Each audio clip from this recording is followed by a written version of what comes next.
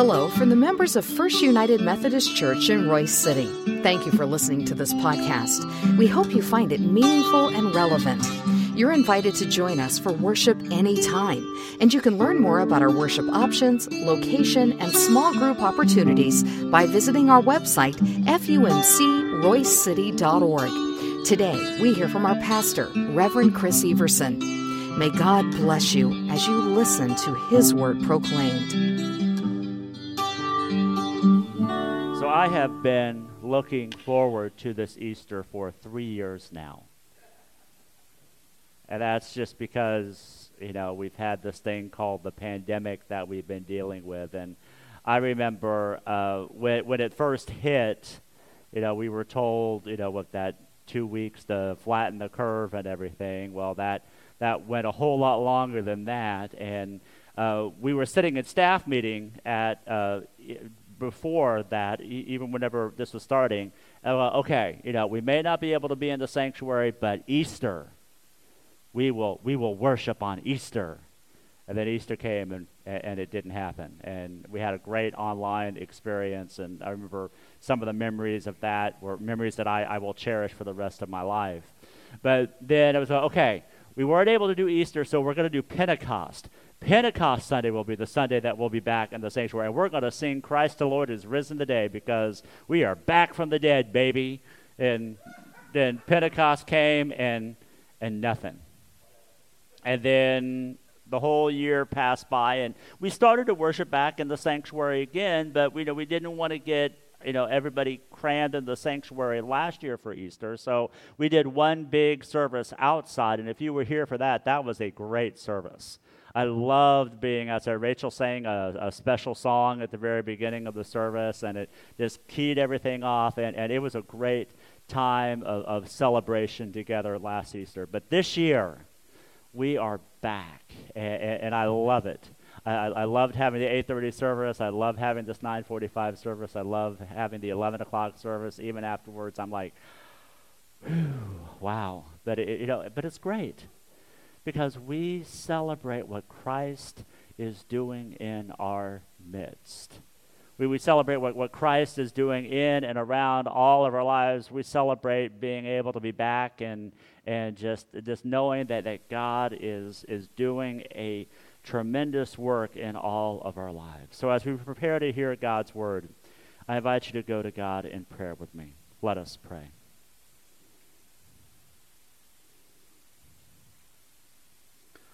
Oh God, you are my rock and my redeemer.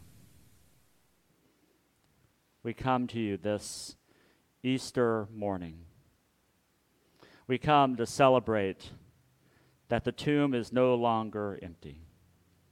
That death does not have a grip on us, but our lives are full of life because of who you are and what you have done for each and every one of us.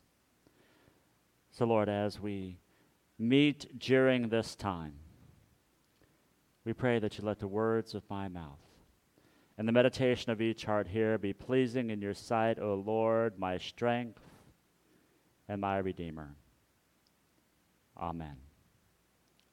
I remember growing up, there was a couple of things that really sticks out to me, and it's all about cars.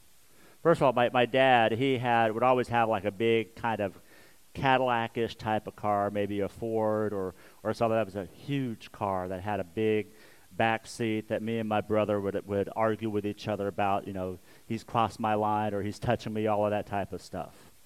But the car that I absolutely remember is this car right here. This is a 1977 Ford LTD station wagon. How many of y'all had the pleasure of riding in a station wagon? Oh, my word. Our kids today have no idea what kind of joy riding in a station wagon is all about. See, my mom got this because she was a Tupperware lady. And she was not only a Tupperware lady, she was a Tupperware manager. And being a Tupperware manager, she got one of these LTD Ford station wagons, or I think she had a Pontiac at one time too, but this is the car that I remember. And I remember this car because it made all of our family trips different. We weren't no longer confined to the back seat of the car when we would drive up to Mankato, Kansas, where my dad was from, or we'd take one of our family vacations to Kansas City. We were riding in luxury in the back of this station wagon. And what I mean by that, kids, you're going to be so jealous of this. We would be able to put the seat down, and so there was this nice flat area where you could put out a blanket, you could play games, you could lay down, you could do all these type of things, which I know that you can't do that right now at all because of seatbelt laws and everything. But it was amazing to be able to be back in the back of this station wagon and enjoy this ride. I think the thing for me that made it really, really fascinating and what I really enjoyed about it was that you had these windows all around you. So no matter where you looked, you got to see the journey. When you're sitting in the back seat of a car, you're kind of constrained. You got you got the backs of the front seats there, and you're facing forward. You can't really do anything else, and you can only see maybe outside the back. But when you're in a station wagon, you can see everywhere, and that was great growing up.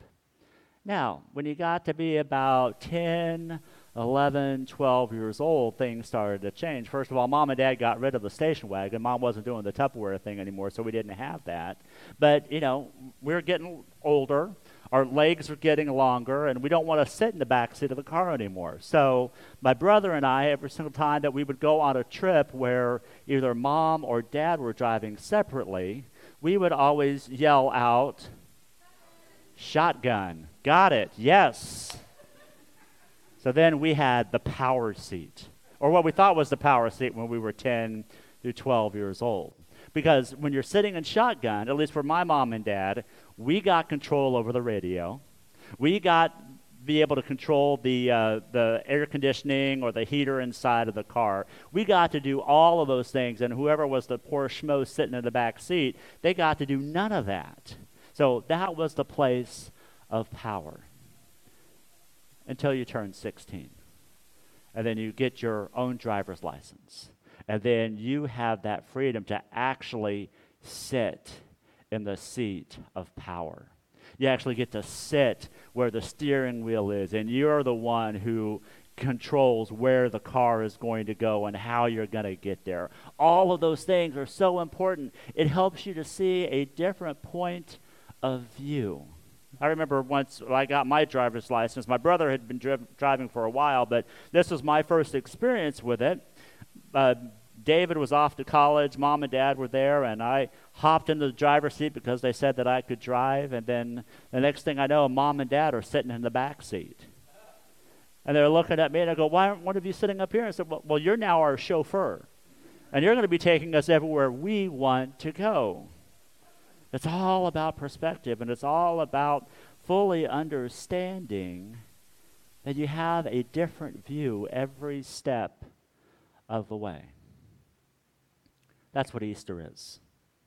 Easter gives us the opportunity to have a different view of life. Easter gives us the opportunity to see a glimpse of heaven through the resurrection of our Lord and Savior, Jesus Christ. That's why I love Easter. I love Easter because it reminds me that my life isn't my life. My life belongs to my Savior. Paul is one who had a change of view in his life. If you remember Paul's story, he was a Pharisee. That at the very beginning of Acts, we saw that he was one who would try to find Christians so that he can imprison them and take them to Jerusalem to be held under court by the Sanhedrin. Or, as we see where Paul is first introduced as Saul, he was standing there as Stephen was being stoned, and everybody gave him their coats to hold, and he just watched on and approved what was happening. But we know that when Paul was on that Damascus road and he had this experience with Jesus, he himself had his own change of view.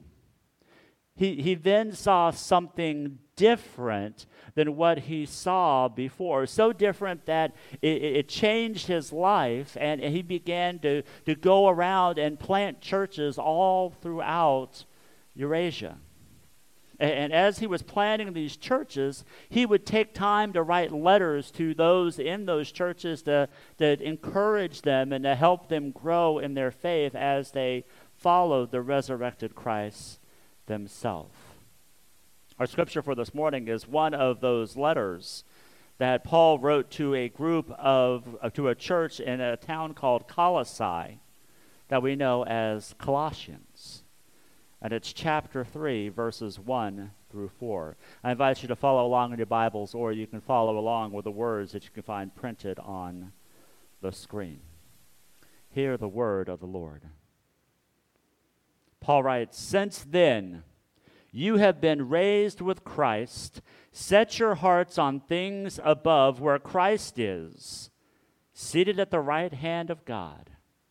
Set your minds on things above, not on earthly things, for you died and your life is now hidden with Christ in God. When Christ, who is your life, appears, then you also will appear with him in glory." The word of God for the people of God.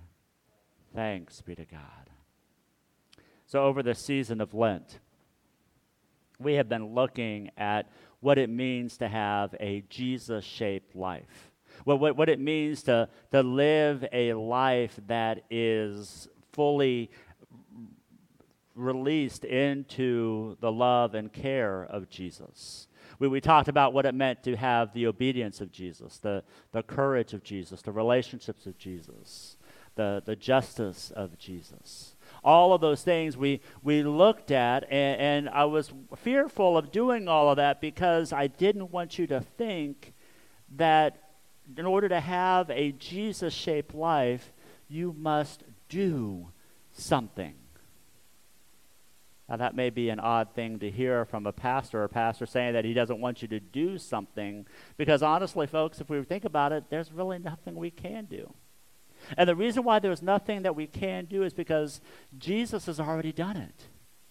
That's why we gather together in this place every single Sunday, and especially on this Sunday, because we know that Jesus had already done all of the work. And what we then are called to do is to accept what Christ has done. Another one of the practices that I laid out during Lent this year was a practice of fasting, and I hope some of you were able to do that. Every week I would post some scriptures and everything, and if you followed along, you realized that we were going over this particular passage in Colossians. We actually went from Colossians 3, verses 1 through 17, a very powerful verse. But it was a reminder while we emptied ourselves and while we fasted, we were saying, God, even though I will not take food or whatever put aside things that I normally indulge in, I will not do that, because during this time I want to make sure that I am setting my heart and my mind on things above, on where Christ is and where Christ reigns and where Christ lives. It's so easy, though, to be caught up in all of the activities that we must do in order to fully live as Christ's disciples. But it's important to remember that what we do isn't about earning our salvation, but it is about being fully receptive to what Christ is doing in our lives. That's why Paul's passage is so important. Set your hearts and minds on things above, where Christ is seated. Don't set your hearts and minds on the things of the earth, but set your minds on the things of heaven. See, that's why Easter gives us a new mindset. That's why Easter gives us the opportunity to have a new focus. Easter isn't a time to say, okay, well, we checked off that box this Sunday and we can move on and just have life as normal as we do it over and over and over again. But no, it is a time to be refreshed and to know that what matters in life aren't those things that we see around us. What matters in life isn't the ads that we see on TV. It isn't the billboards that we see cluttering the highways, or it isn't even our favorite news channels that tells us how we should believe or act. But it's all about setting our minds where Christ is now, so that we can live in the kingdom Christ desires to make in and around us. There's a writer that I like to read. His name is J.D. Walt, and in one of his devotional books, he was writing about devotions. He was saying sometimes we Christians, we get so concerned about our morning devotions that we fail to be fully devoted to Jesus. And what he means by that is that we get so concerned about what Bible verses we're reading or what plans we're following, and make sure we get all of the information that we can get so we can have an answer for everything, and we fail to say, I'm supposed to be letting Christ mold and move in my life so that I can live fully in his love and his grace. I know I've probably shared this before if you've heard me preach. I've had a problem with morning devotions. And the reason why I've had a problem with morning devotions is because I have a certain Bible app that I like to use, and I still read it all the time. But I was really a slave to this Bible app. And what I mean by that is that they put on here recently, be past 3 or 4 years, a little ticker on it to let you know how many days that you have been in this Bible app. And I got so fixated on that one time I was up like 486 days in a row on the Bible app. And I felt pretty proud of myself. 486 days in a row. I opened up this Bible app and I scrolled through everything as fast as I can because I realized I didn't have enough time to go through the lessons that were there. You see what I was doing? I was a slave to the morning devotion, but I wasn't allowing myself to be fully devoted to God. I still remember the day that I realized that I missed. I woke up one morning and the first thought that came to my mind was, oh no, I just lost my streak. What am I going to do? Oh no, I'm going to have to start all the way over.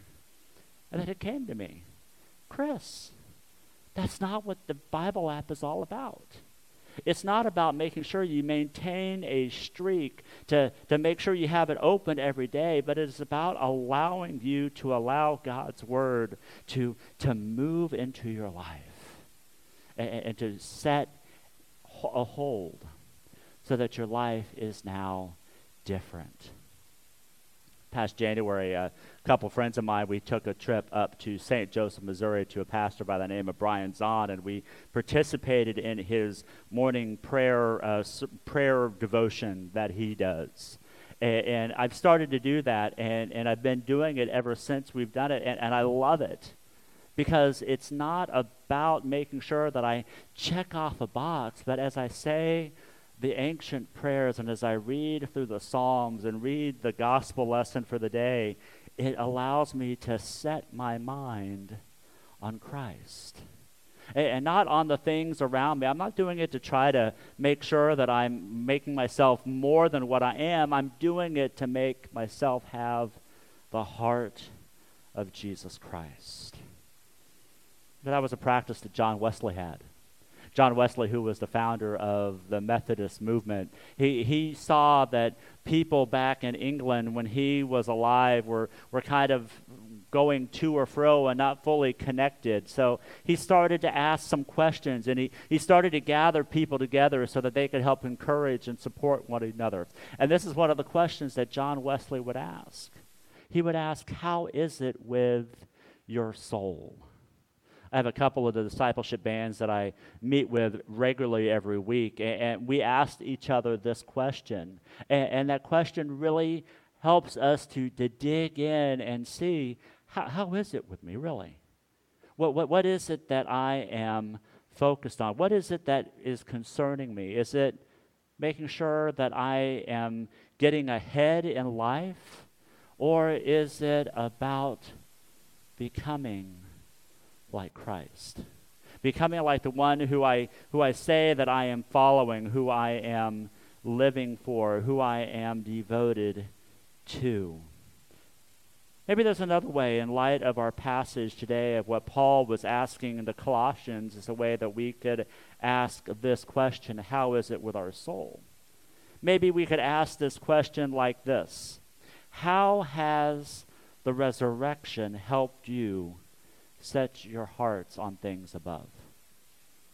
How has the resurrection helped you to lay aside those desires and things of the world around us so that we can now set our hearts and minds where Christ is, dwelling and reigning and living with the Father?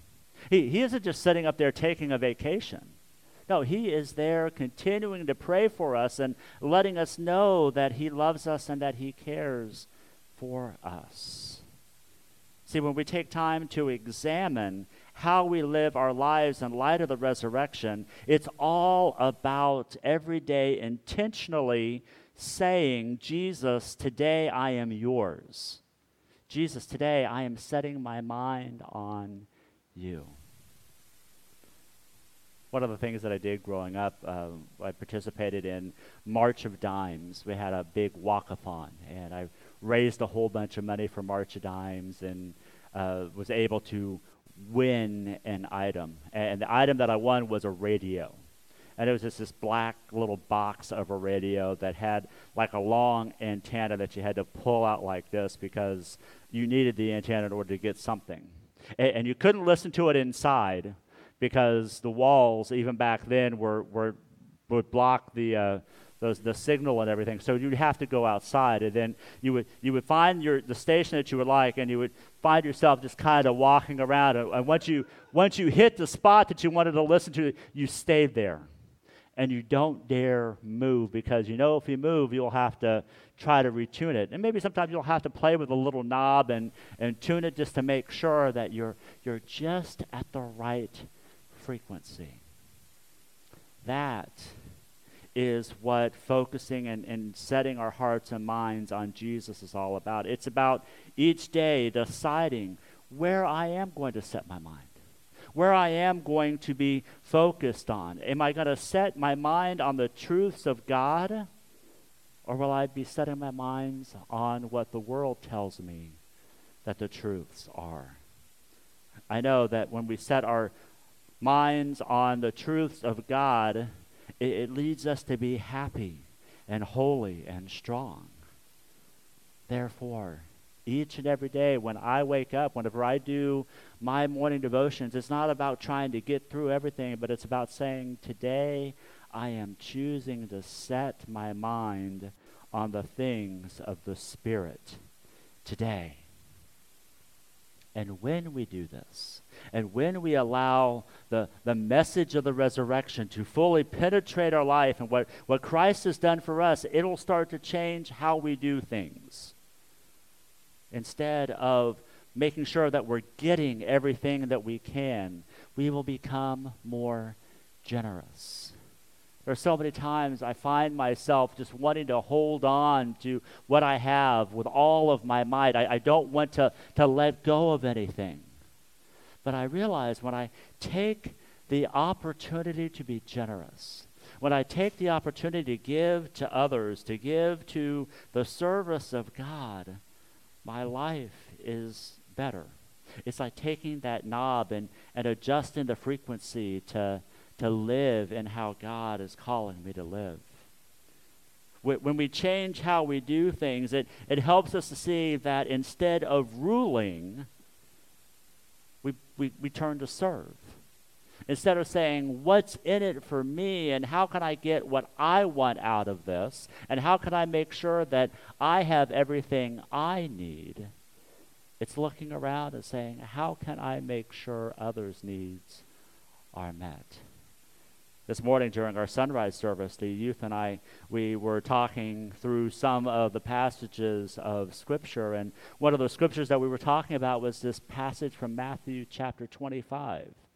You may know it as the passage of the sheep and the goats, where somebody comes to the throne and says, God, how do I know where I was supposed to be doing? How did I see what I was supposed to be doing? And the king answers, when you saw those who were hungry, you gave them food. When you saw them thirsty, you gave them something to drink. When you saw them naked, you gave them clothing. When you saw them in prison or sick, you visited them. Those are the paths that we see, that when we change how we do things, we see that we intentionally start to serve more than trying to hold on to all that we have. And then finally, it changes how we forgive instead of trying to get revenge. It helps us to see that instead of trying to make sure you get what you deserve, you realize that it's all about laying down and wishing well for somebody else. Not trying to mend relationships where everything is fine and hunky-dory, but saying, I'm going to just let them be in God's care. That they're no longer my concern, but I wish them well because I care for them as image bearers of God. You have another, one last spiritual practice that's in your bulletin today. And the spiritual practice is about living a transformed life. And I wanted to leave our message with this passage that is a part of that practice. It is about letting things go and allowing God to fully live in our lives. And that passage is from Philippians chapter 4, starting at verse 4. Where Paul writes to the Philippians this time, "Rejoice in the Lord always. I will say again, rejoice. Let your gentleness be evident to all. The Lord is near. Do not be anxious about anything, but in every situation by prayer and petition, with thanksgiving, present your requests to God. And the peace of God, which transcends all understanding, will guard your hearts and your minds in Christ Jesus." Now, this is the last part, this important part of how we let things go and we allow other things to come up. He says, "Finally, brothers and sisters, whatever is true, whatever is noble, whatever is right, whatever is pure, whatever is lovely, whatever is admirable, if anything is excellent or praiseworthy, think about such things." Or in other words, think about things above, where Christ is. What you have learned or received or heard from Paul or seen in Paul, put it into practice, and the God of peace will be with you. My friends, my hope and prayer for this Easter season, as we continue to lift up the resurrected Christ, as we continue to live as he has called us to live, I pray that you live in the knowledge and the love of the resurrected Christ, who gave his life for us, so that we may fully live into his kingdom, not that day that we go and be in final glory with him, but right here and right now in his strong and secure kingdom here on earth. Let us pray. Oh God, you are our rock and our Redeemer. We are thankful for the resurrection.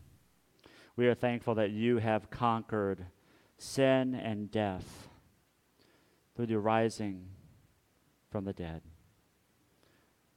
So God, help us to live as Easter people. Help us to live in a way that shares your love with others. Help us to fully commit our lives to you and your service, so that we may fully embrace the Jesus-shaped life that you have placed in front of us. Help us to live as those that are fully devoted, not just wanting to do devotions to make sure that we check off boxes, but help us to live as fully devoted children of the King. And we pray this in Jesus' name. Amen.